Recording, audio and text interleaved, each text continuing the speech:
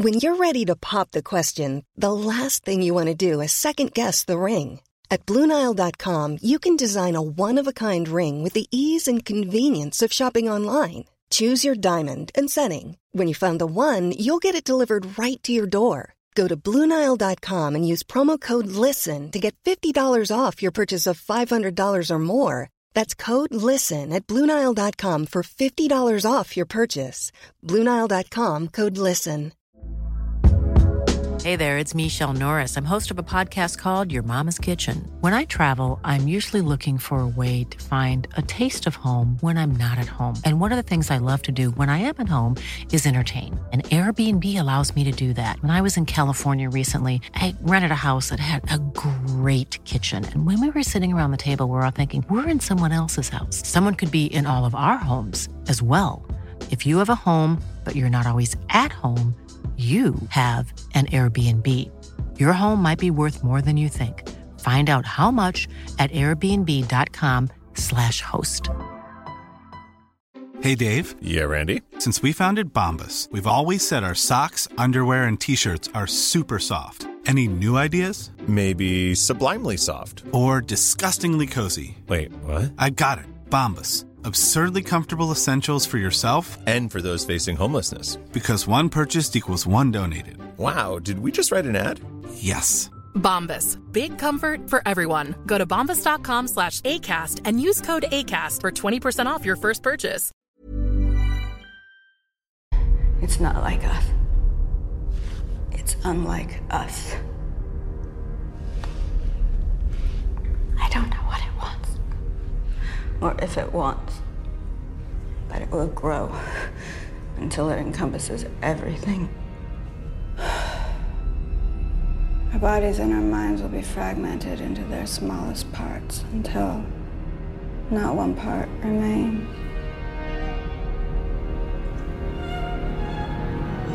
Annihilation.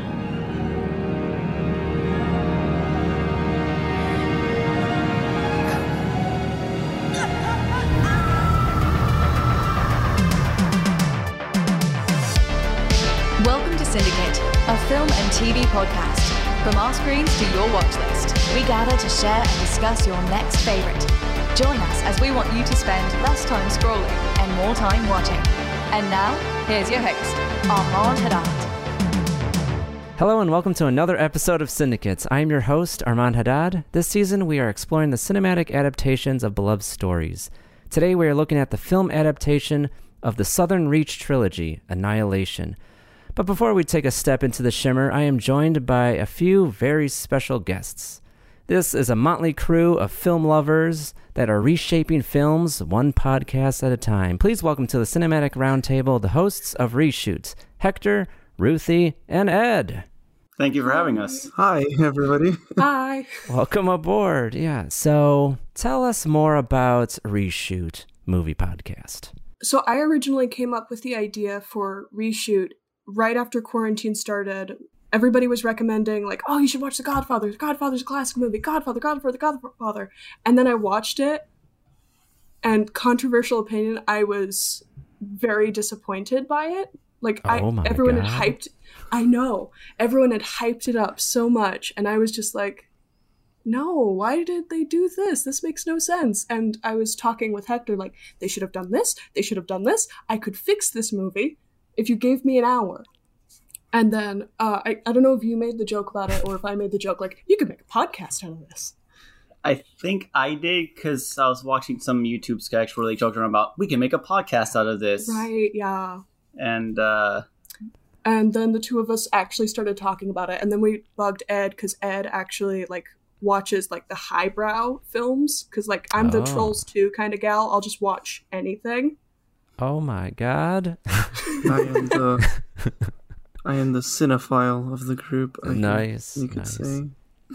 And I'm kind of the one in the middle to keep it balanced. Yeah. Nice. So we have one end of the spectrum, which is the genre lover, and then the other end of the spectrum, which is the cinephile, the art house movie lover, and then you have Hector in the middle. That's the great arbitrator. Like, oh, we must keep the balance. the Christopher Nolan. Oh God. So I'm taking it you don't really like Christopher Nolan. No, I do. It's just It's a love-hate relationship. yeah. No, I feel you. He makes some really good movies. Honestly, it's just sometimes he's going for that. They're too blockbuster for me sometimes. So you like a more grounded movie? Yes. I expected more out of Tenet because he had this good mix of like, hey, I can go for big heights, but I can also keep the heart of the film. Like, I think Inception, but Tenet was just, it felt really actiony to me. Yeah, I was in the theater. I was one of 5 people in a 100-room theater, and my friend turned to me. He was like, "Do you know what they're saying?" And I'm like, "I don't know what they're saying." Yeah, we had a similar experience. We were playing it with subtitles, and we got to like the airport scene, and we were like, "Wait, what?" The most surprising part about me with that audio issue was the scene early on in the boat where they're introducing everything to the protagonist. Yeah. And even watching it like on home video, I could not understand a single word they were saying. That's not good, because that's the exposition point where it's like, oh, we're telling you what the movie's all about, and it's all jumbled and you don't know what's happening. And it's like the crash of the water was way too loud. Yeah. Here's some important dialogue. Boom, boom. You got it, right? Yeah, let's go. But yeah, like I'd totally been there. Like I'm watching whatever movie, and it's like, this could have been tighter. You could have changed this. This character could have been this, or remove that character entirely. Like Episode 1, Star Wars. You could have combined Qui-Gon Jinn and Obi-Wan Kenobi to create a new character called Obi-Wan Kenobi, and it would have been a better movie. Yeah, so Ruthie, I gotta ask before we jump into the main topic. Your Inception, no pun intended, with this podcast. Are you a film editor? Are you going to school for film? Actually, no. I'm a graphic design minor. Oh. So when my professors are talking a lot about like the design process, one of the things that they keep talking about is the necessity to look over your stuff and kind of think critically about it. And that's what kind of made me really interested in doing the podcast. That's very cool. Yeah, I'm a graphic design major turned professional because I'm not in school anymore. That is great to hear, because that is solid advice from your professor. That is awesome. So before we jump into today's discussion, since this was your guys' recommendation, how did you first hear about this film? Honestly, for me, it was just the trailers. It looked interesting. The trailer definitely hooked me within the first 30 seconds to a minute, and I just went out to watch it completely blind. That's what I do nowadays, and I loved every minute of it. Yeah, I do that a lot with film too. I like look at the poster, or I try to avoid the trailer too, because I just like going in blind and then being surprised by it. For me, it was my turn to pick, and we just picked Tenet, and I wanted a movie that was going to be hopefully on par, because, I don't know, Tenet looked very interesting when we had watched it. We enjoyed it. For some reason, like, I remembered, like, oh, what if we did that Natalie Portman movie, the really colorful one? That one sounded interesting. And that was my first time watching it, was for the podcast, and I had a great time. Oh. Yeah, it's an amazing movie. So you just watched this movie. Yeah, I saw it in theaters back in 2018, and I was blown away. I went in, I forget what movie I was supposed to watch at the theater, but like it wasn't in the theater anymore. And I was like, I heard this was good. Let's watch this one. And I went in completely blind, and I was like, this is amazing. This is such a great film. Yeah, I was blown away also, but I just realized that Alex Garland is the director for Ex Machina, which I had watched before Annihilation. I had actually never made that connection. No. And Ex Machina is also a movie that I thoroughly enjoyed as well. Oh, yeah. Yeah, so, yeah, Ex Machina, I absolutely loved that movie. Distributed by A24, and it stars Oscar Isaac, who also appears in Annihilation. Yeah. And also Domhnall Gleeson, General Hux from Star Wars, is also the protagonist of the film. So, yeah, you can see the through lines between Ex Machina and Annihilation. Like, it both has to do with like this scientific threat there's a sense of underlining dread between those two films. I haven't seen Devs yet, his TV show that he made for Hulu, I think. Oh, that's him. Yeah, that's him too. Oh, that just bumped up my list.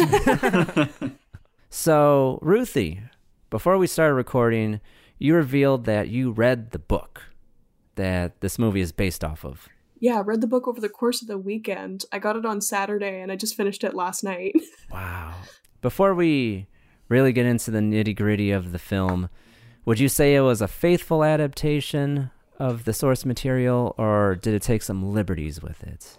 So here's the weird thing. It was faithful to the material, but the movie and the book are completely different. That's the best way I can describe it, because reading the book, the protagonist of the book is not Lena, the protagonist of the movie. They're very different people. Area X, the Shimmer, they don't even call it the Shimmer in the books. It's Area X, is very different from the Shimmer. The makeup of the team is completely different. Everything. It's like Alex Garland, who wrote the screenplay as well. He saw the framework of it, and he dissolved all the bits, because this book, if you faithfully adapted every word, would not have made a good movie. Huh. Okay. I don't think so. It's a lot more internal thought processes. Okay. But he took the bones of what was there and he made something, spooky. I think that's a hallmark of a good adaptation because, like, right now, my friends and I are going through the Dark Tower series by Stephen King. And same thing with that book series. Would it translate well if you did a straight adaptation, like from book to film? Probably not. And I think that's where a good mind, a good director comes into play, because like they could take the ideas that's presented in like a book and then translate it well in a cinematic form. So that is surprising, but also I'm not surprised at the same time. So before we go any further into Annihilation, listeners of Syndicate, they know what time it is. Please stand clear of the closing door. And since this is your first time on the show, if you're selling a movie on a friend, you really only have 60 seconds to do so. So here on Syndicate today, we're going to simulate that by putting 60 seconds on the clock. You are going to describe Annihilation with avoiding major spoilers within 60 seconds. However, since there are 3 people on tonight, we're going to divide that time 20 seconds each. Starting with you, Ruthie. Ladies go first. Then Ed. Then Hector. So you're going to finish each other's thoughts. Guys, are you ready? Maybe. Perhaps. Okay, we're going to start the 60-second elevator pitch in 3, 2, 1, go. Okay, if you like mysteries, if you like thrillers, if you like being confused for an extended period of time, this is the movie for you. Ed, go. So yeah, Annihilation is a beautiful film. It has vibrant colors throughout. It has really good shots, cinematography, special effects, everything you would want in a sci-fi thriller. And you won't be disappointed by any second of the film, in my opinion. Hector, go! If you like a movie with that combines the themes and the cinematography and just goes into a really good layer of using sci-fi to just explore the human condition a little bit and how people think, it's a great film. Hey, with 4 seconds to spare, that you guys did a great job while not even describing the film. Nope. I don't know. It's hard to describe this film without kind of giving away too much. Right. Or going over the time. Because the one thing I would say, it would be a spoiler. Yeah, I'm guessing we're all thinking about the end. Yeah. And then, I mean, yes. You could describe that it's a extraterrestrial threat. Weird stuff starts happening around that, and people go into scientists go into investigate it. Yes, scientific shenanigans. So, going off of that, let's get into the movie. So the movie opens with, I guess, a comet or an asteroid or a meteorite heading towards Earth. Hits Earth, hits a lighthouse specifically, and this crazy extraterrestrial goo gas comes out of it, and then that's where our movie begins. So going from there, we're introduced to our main character, Lena, which is portrayed by Natalie Portman, and she's in some sort of quarantine.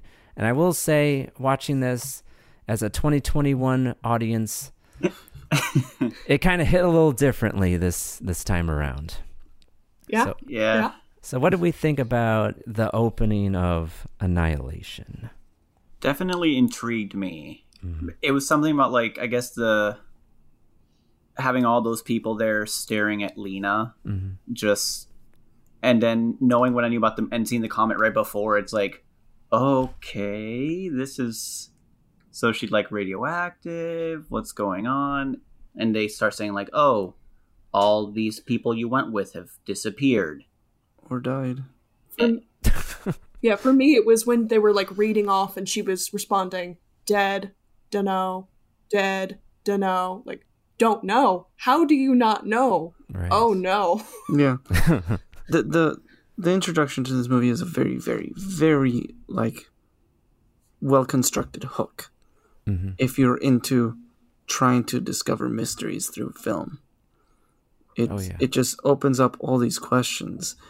And that's what really stuck with me, is I wanted to know the answers to all these questions. Just when we're getting one mystery, like we're trying to wrap our heads around, like, what the heck, like, landed on Earth? Why is she in this room? We're hit with another mystery, which is her husband that has been missing for a year returns home out of nowhere. And her husband is Oscar Isaac, who plays Sergeant Kane. So he comes home and he's acting strange because not only has he been away from home for a year, he's acting very distant, and something crazy happens when they're sitting, I guess, at the dining room table. What exactly happens? Oscar Isaac takes a sip of the water that Lena apparently poured for him. Yeah. He says he doesn't feel very well, and there's quite a bit of blood in the glass of water. And I don't know about you, but when I drink water, I don't bleed into the glass. I'm not a doctor. I think that's bad. Yeah. I'm going to put my foot out there. I think it's bad. And Lena agrees, and she does what any sane woman does. She calls an ambulance, and he is being taken away. He's convulsing. He's looking really rough. And he is intercepted. The ambulance is intercepted. You know, black vans, like how it always happens, right? Yeah. Big scary helicopters, guys with drugging syringes. You know how it is. Exactly how you want to go to the hospital. I guess you would say that's the inciting incident. So that's where our movie really kicks off. And this is within, I guess, the first 10 minutes of the film. So Lena's captured by this government program, and she is brought to a black site, as they say, off the records, classified, Q clearance, all the way up. So this is where we learn about the Shimmer. So as we learn later, the Shimmer is basically a sort of prism that kind of rewrites the DNA in your body, and not just in humanity, but anything with DNA, like trees, plants, anything organic, basically, starts to get shifted and mutates and just evolves, arguably. Yeah. Even some of the non-organic stuff, like the inside of the lighthouse, is all moldy. Yeah, that's a good point. Yeah, Hector, the way you described it, this prism, this, like, if you were to put oil on water, that rainbow sheen that's, like, on top of the water is, like, the barrier between our normal Earth and then this Earth that's within this bubble that's forming and changing everything in its wake. Kind of like The Blob, if you saw the old movie from the 80s, The Blob. If you were to see the Shimmer in real life, would that scare you away, or would you be like, I want to investigate? Let me penetrate into the Shimmer. Well, the Shimmer itself, just the visual aspect of it is very beautiful. I definitely want to get closer, but it'd be really hard to resist trying to see what this is, especially if like all this weird rainbow stuff is just sitting there in midair. Yeah, I would feel the same way, and I would say to some degree our main character Lena feels that way too, because, you know, in her mind, like, her husband is dead, she has nothing to lose, so why not go venture into this shimmer? So a little bit of context from the movie. The government has been analyzing and studying the shimmer, so they sent in teams to go into, gather samples or find the source of what's creating this thing.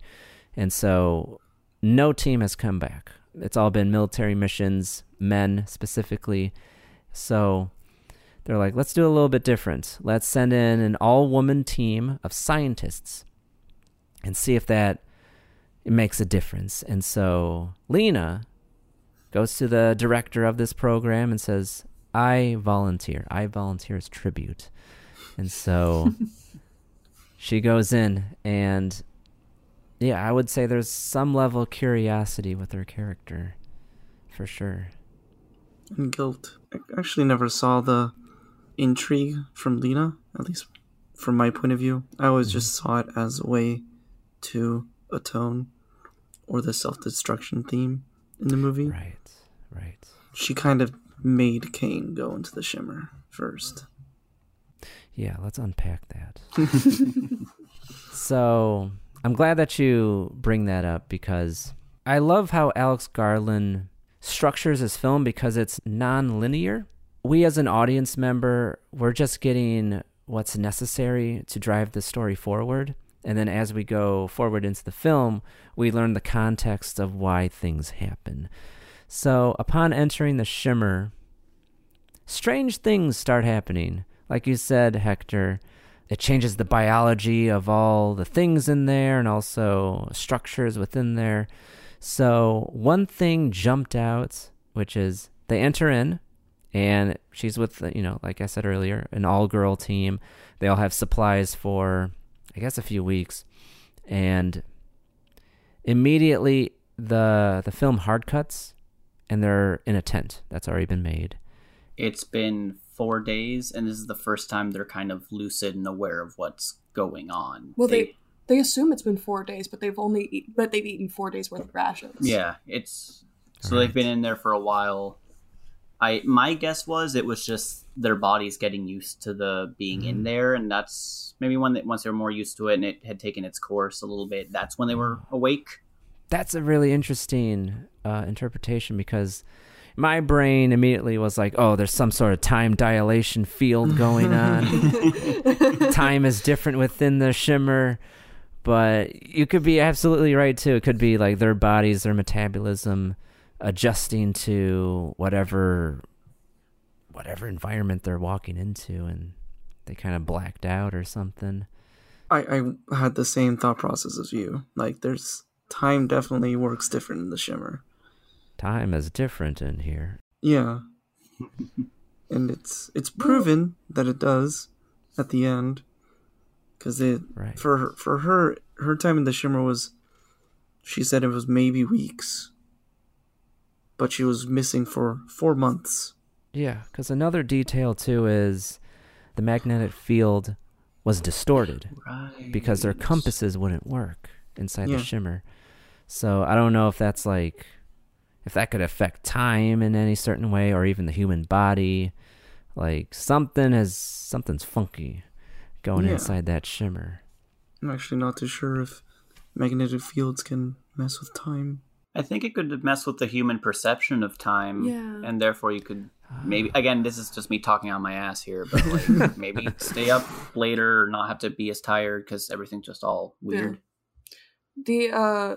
The waking up 4 days after entering the shimmer or Area X, that actually comes from the book, and I can't say too much because it's spoilers and Hector wants to read it, but it kind of thinking back, it's a weird holdover to keep, because really the reason why is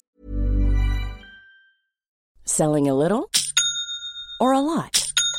Shopify helps you do your thing however you cha-ching. Shopify is the global commerce platform that helps you sell at every stage of your business. From the launch your online shop stage to the first real-life store stage, all the way to the did we just hit a million orders stage.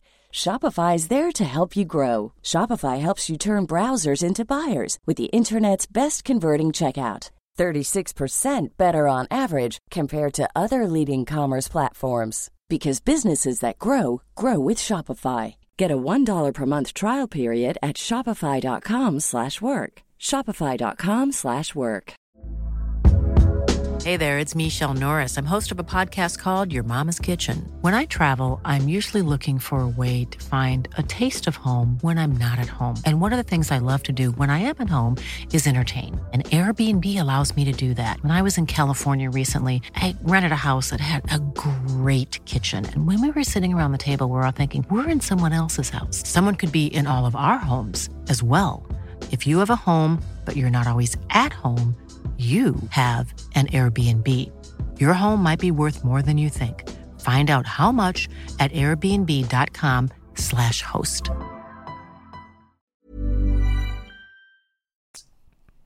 It's explained from the beginning.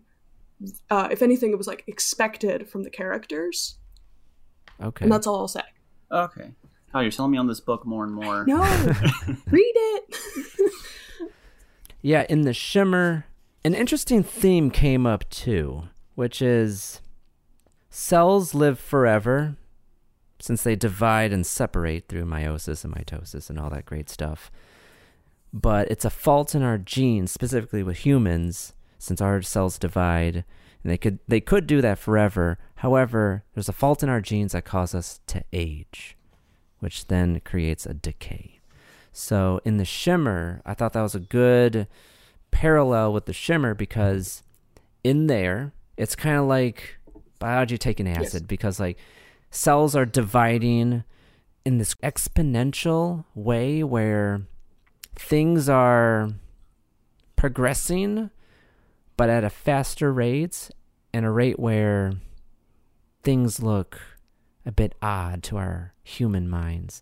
And so I thought that was interesting, because like it also showed the human element to that too, because like I'm guessing that this comet hit a seaside town and kind of engulfed the entire town, because we see like a boathouse, a school, other structures, and the world, as it's changing and becoming beautiful in a sense, the world is also decaying at the same time, because like the buildings are eroding and being overtaken by nature. The humans, which is very interesting, are turning into plants, flowers.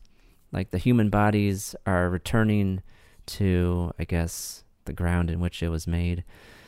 Very poetic in a sense. There's also a lot of like cancer imagery and kind of symbolism.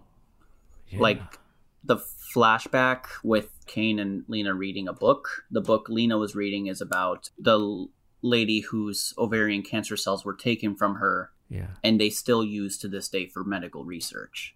And then like all the trees have different, their moss is different, which is kind of like moss isn't good for trees, it's like a cancer. And the Shimmer itself is like a cancer, slowly growing and engulfing more and more. And then there's the twin silhouettes of the deer. There's the beautiful one with the beautiful like flowering antlers. Mm-hmm. And then there's the one right behind it where you can see its skull and it's decaying and almost like rotting off the bones.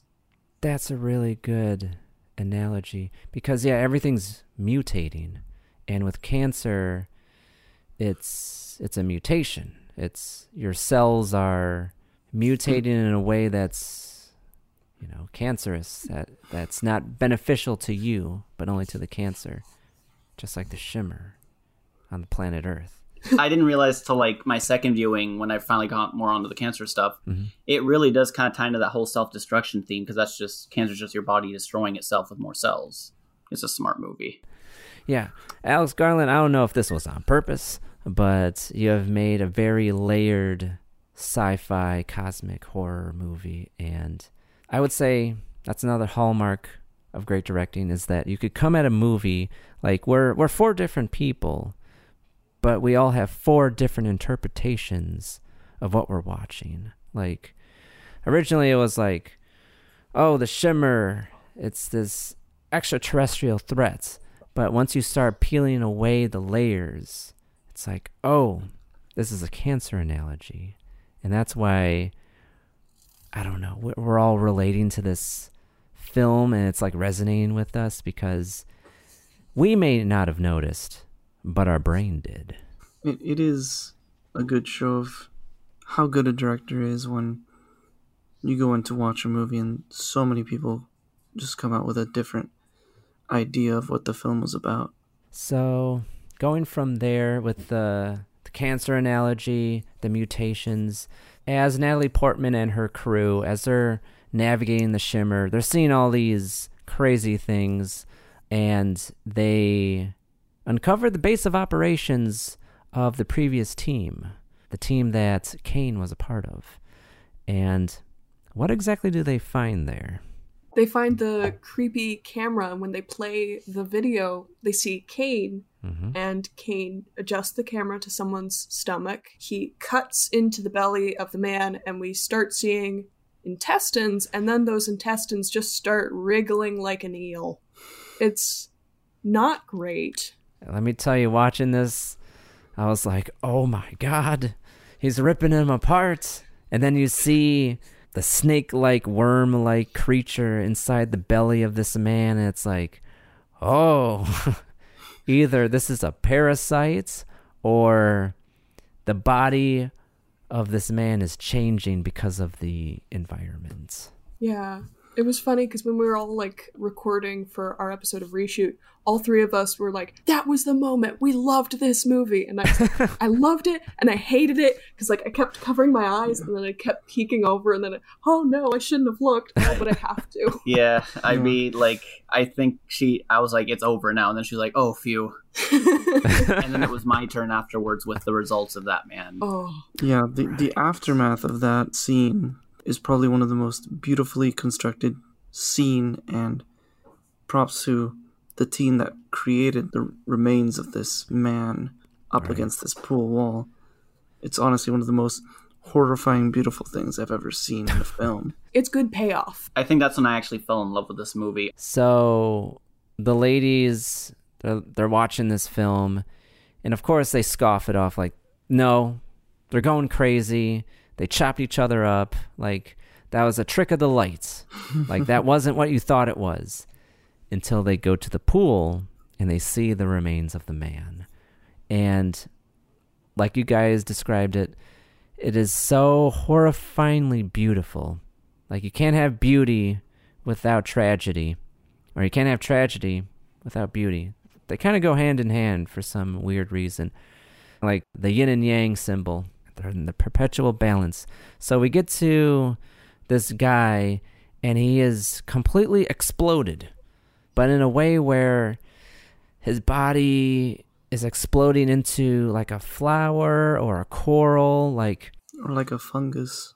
Yeah, where like his veins and blood vessels are like sprouting out into like branches, and that's what good cinema does. Like, the images that you see like evoke so many complex emotions that words completely fail when describing it. And at that point in the movie, I would say we're not in Kansas anymore. Okay, now the threat's real. Whatever this threat is. And immediately after they show you that the threat is real, the threat presents itself. Oh, yeah. With the bear. Oh, the spooky bear. Oh, the bear. So yeah, bears, even though they are cute and cuddly as a child's toy, a real-life bear is quite a monster, and it could kill you with one swipe or one bite. And what's even worse is that this bear has mutated into this alien creature from another world. The bear looks a lot like the rotted deer that we actually see later on, because you can see parts of its skull, and it's got very patchy fur as well. It's like it's falling apart, just like the deer. Yeah. Yeah, when you get to that part where you see its skull too, you can see like almost at the corner of where its eye would be, there's like another eye socket growing out too. Yeah, there's a part of a human skull on it as well. The bear is introduced twice. Once, we establish the threats, and then we realize the threat later in the movie. So at this point, the team is shaken up. We're like, we need to turn around, but the team leader says, no, we need to press on forward and go to the lighthouse where the source of all this has started. We're not that far away. We just need to keep on pressing on. And as they are pressing on, the bear comes back. So earlier in the movie, the bear kills one of their teammates, Shepard. I called her the fancy magnet doctor. Fancy magnet scientist. Yeah. Early on, she's like, I'm a geomorphologist. And I was like, I don't know what that means. And then later she was like, the magnets are crazy. Like, magnet scientist. I can work with that. Cool. Yeah. So yeah, the bear kills her, and what's so freaky is the bear comes back, and the bear's using the screams of this lady as the bear's, like, howl. It's like a lure. It's using the screams of Shepard to get the rest of the team to try and find out if Shepard is actually still alive. Because only one of them saw the body. Yes. And that was Natalie Portman, I believe. Yes. So there is some dissent among the ranks at that point, and they didn't believe that she was telling the truth. For multiple reasons, because she was also hiding the fact that her husband was Sergeant Kane, who was part of this expedition before them. The bear returns, and that might have been the freakiest part of the movie. I felt it was the most tense. It scared me a little bit more than the stuff at the end did. Because at the end I was just like, what? The bear had a lot of weight. They did a really good job with giving the bear, like, actual weight and, like, the danger of arguably of a normal bear. Yeah. Because, like, the way it pushes the characters, like, physically, the way it's just, like, up close, like, some of the design, like, the CGI and just the special effects on it were so good. We were, like, 3/4 in, that's usually when characters start dropping. And one of them had already dropped. So I had no idea. And we knew a lot of them were dying, so we're like, oh no, is this the scene? Mm-hmm. Right. It adds just enough tension and mystery throughout the whole thing, with just enough little bits here and there to remind you of what's already happened. So they subdue the bear, but once again, the bear kills another one of their teammates, and Natalie Portman presses on towards the lighthouse. She is the sole survivor at this point because the team leader is slowly losing her mind, because Natalie Portman discovers that these cells dividing are also dividing within their bodies, because Natalie Portman did a blood sample, was looking at it through a microscope, and saw the distorted blood cell dividing from her body. And she's like, great, this is within us. Because we're in the shimmer, it's changing our biology now. As she goes to the lighthouse, she encounters the extraterrestrial. And I thought this was the most thought-provoking moments of the entire movie. So first, she sees a skeleton in a kind of almost meditative Buddhist kind of position. And there's a bunch of residue of, like, an explosion behind him. Kind of similar to if you saw the old Vietnam footage of the Buddhist monk burning himself alive. And once again, there's another camera at this location. She sees the tape, and it reveals that it was Kane. So Kane got to the lighthouse, but he's talking to someone out of frame.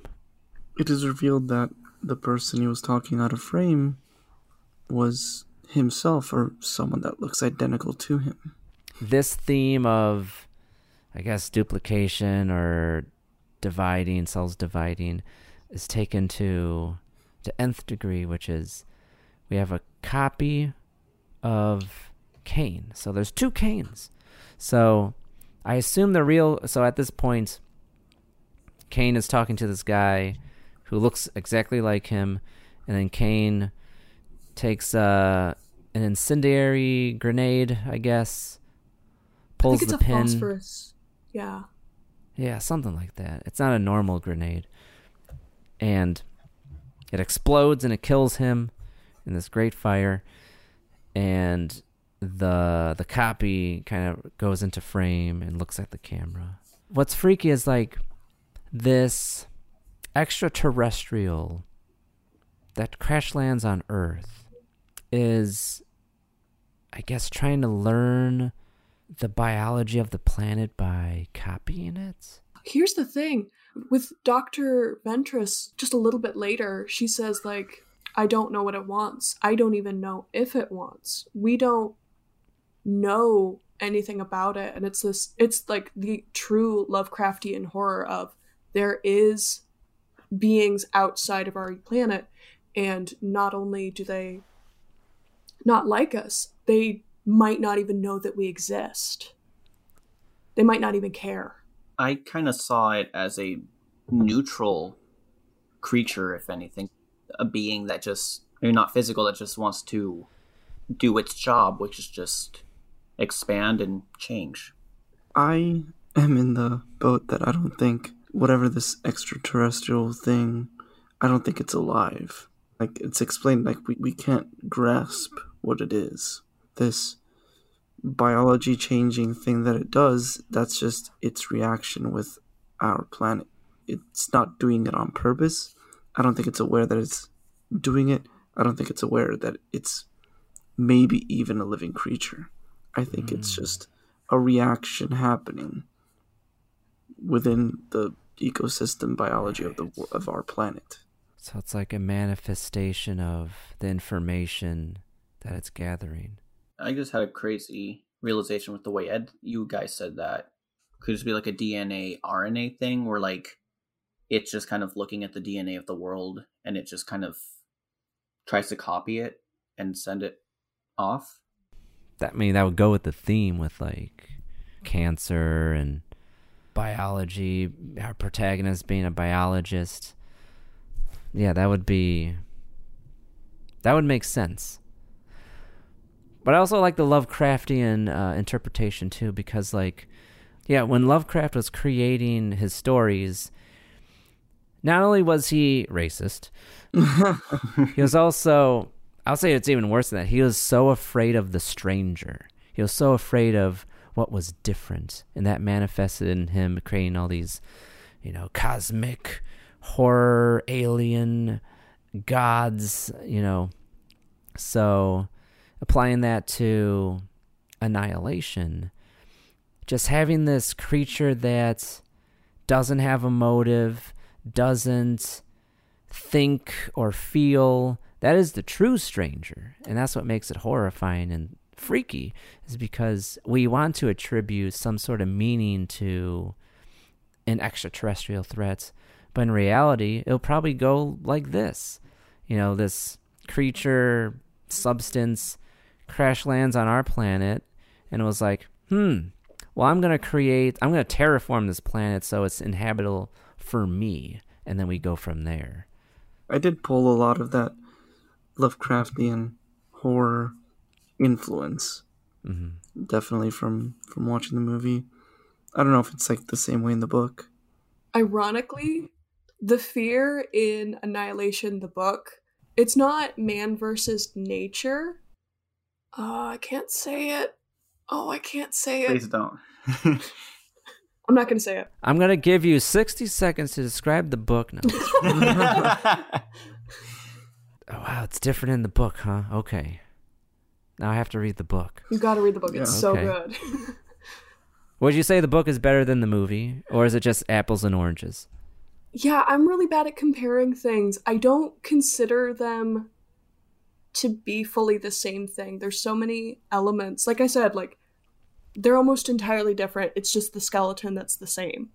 So, like, the main beats are the same, but everything else is different. Okay. So, before we close the show, I have to ask, since we're talking about aliens, since the New York Times sent out that article about extraterrestrial, unidentified aerial phenomena being captured by our military off the coast of San Diego, I believe, showing craft that defy the laws of physics, that don't have any source of propulsion. So I have to ask you guys today. Planning for your next trip? Elevate your travel style with Quince. Quince has all the jet-setting essentials you'll want for your next getaway, like European linen, premium luggage options, buttery soft Italian leather bags, and so much more. And it's all priced at 50 to 80% less than similar brands. Plus, Quince only works with factories that use safe and ethical manufacturing practices. Pack your bags with high-quality essentials you'll be wearing for vacations to come with Quince. Go to quince.com/trip for free shipping and 365-day returns. Hi, I'm Daniel, founder of Pretty Litter. Cats and cat owners deserve better than any old-fashioned litter. That's why I teamed up with scientists and veterinarians to create Pretty Litter. Its innovative crystal formula has superior odor control and weighs up to 80% less than clay litter. Pretty Litter even monitors health by changing colors to help detect early signs of potential illness. It's the world's smartest kitty litter. Go to prettylitter.com and use code ACAST for 20% off your first order and a free cat toy. Terms and conditions apply. See site for details.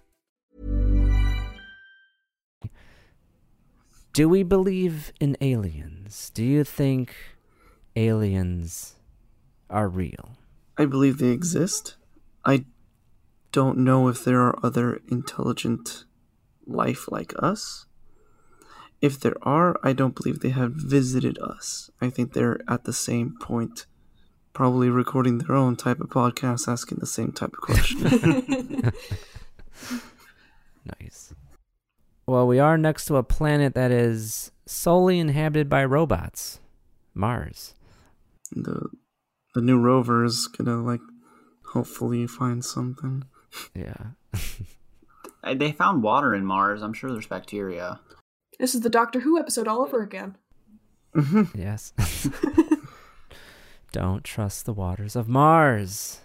Yeah, what about you two, Hector, Ruthie? Aliens? Yes or no? Probably, but I don't know. Statistically, with all the planets there have to be some. Whether they're primitive or maybe more advanced or anything in between, potentially. Just statistically wise, there has to be. Wait, you said that the alien or the UFO came from San Francisco, San Diego? Yeah, it was I believe it's the Nimitz encounter. But so it happened in 2004, but it got released in 2017 with the New York Times article. It's called the Tic Tac incident, where Commander David Fravor chased it. It went from 60,000 feet to 1 foot above sea level within a blink of an eye. I would like to offer another hypothesis of what could have been. Oh no. Has anyone seen, I think it was the 4th Star Trek movie, where they go back to the 80s to get the whales? How do we know it's not Space Force from the future coming to take our whales? Oh gosh. Well, they are called Guardians, the Space Force people. So maybe they're guarding the humpback whales. What about you, Armand? I believe in aliens. I believe that they're real. Have they come here? Maybe. I don't know. But there are, with those UFO videos that are official now. I don't know, it's weird stuff. Could it be man-made? Maybe. But also, to tie it back to Annihilation, it could be more likely that if aliens are real, it's probably going to be something like in the movie. Life is on an asteroid and it hits our planet and then completely changes the face of what life is on Earth. I think that's probably more likely than Commander Zibzorp of the Galactic Confederation coming down, going on the Joe Rogan podcast. But yeah, we'll see. So to close the show, here on Syndicate, we like to do One Reason Why. What is the one reason you'll give somebody to watch Annihilation by Alex Garland. Ruth, I'm going to start with you. If you like Lovecraft, but you dislike racism, you should watch Annihilation. Short and concise. I love it. Really well-written characters that are well-acted in a genre that usually doesn't get both. I agree. It's probably one of, if not the best, sci-fi horror films created in recent times, as well as one of the most beautiful movies I've seen as well. Right. Sci-fi is already hard to do, but sci-fi horror, cosmic horror, is definitely a challenge to do. And I think Annihilation got it right. And with the Lovecraft stuff, it's hard to get Lovecraft right, too. Because, like, Lovecraft, you know, he's a great author, but he definitely cuts some corners when he describes his monsters as, like, unimaginable, of unintelligible horror coming from the depths of... Like, he doesn't really go into detail on what it is. Yeah, and that's why it's so hard to adapt stuff like that into film, where it's a visual medium. Yeah. Yeah, and also when it comes to Lovecraft, I've read a couple of his pieces, and a lot of it doesn't jump into like the space god that is sleeping, and if you wake up the god, everything you know will collapse. It's the small things, like this painter guy gets the willies every time he goes into this basement because he... Oh, that was... Yeah, because like he had another friend who did really creepy paintings, and one of them was a self-portrait. You know, it's just like those little unnerving things, and then it kind of gets into the shenanigans. But a lot of people just go straight to the shenanigans because that's what he's known for. Yeah, I typically feel it's like normal people put into extraordinary circumstances. Yeah. Yeah. Taking them out of their environments and putting them into some insane situation.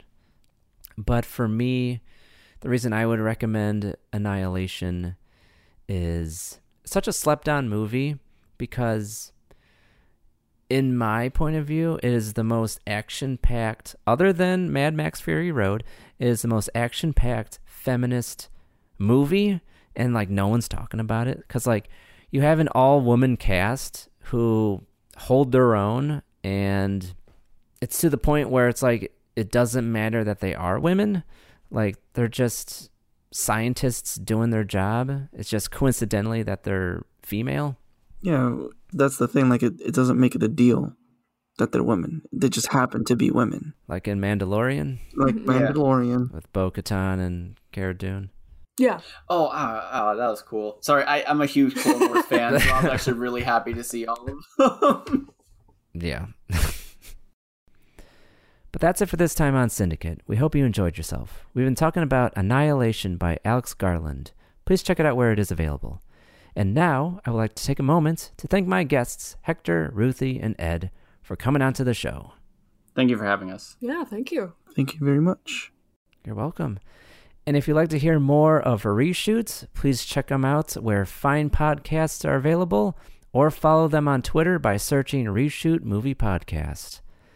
But if you'd like to keep the conversation going, please add us on your favorite social media platform at Syndicate.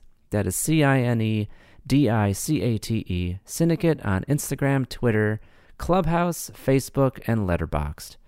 If you have any questions or film recommendations, please email us at info@syndicate.com or visit the website syndicate.com. And until next time, stop that scroll and spend more time watching. Goodbye.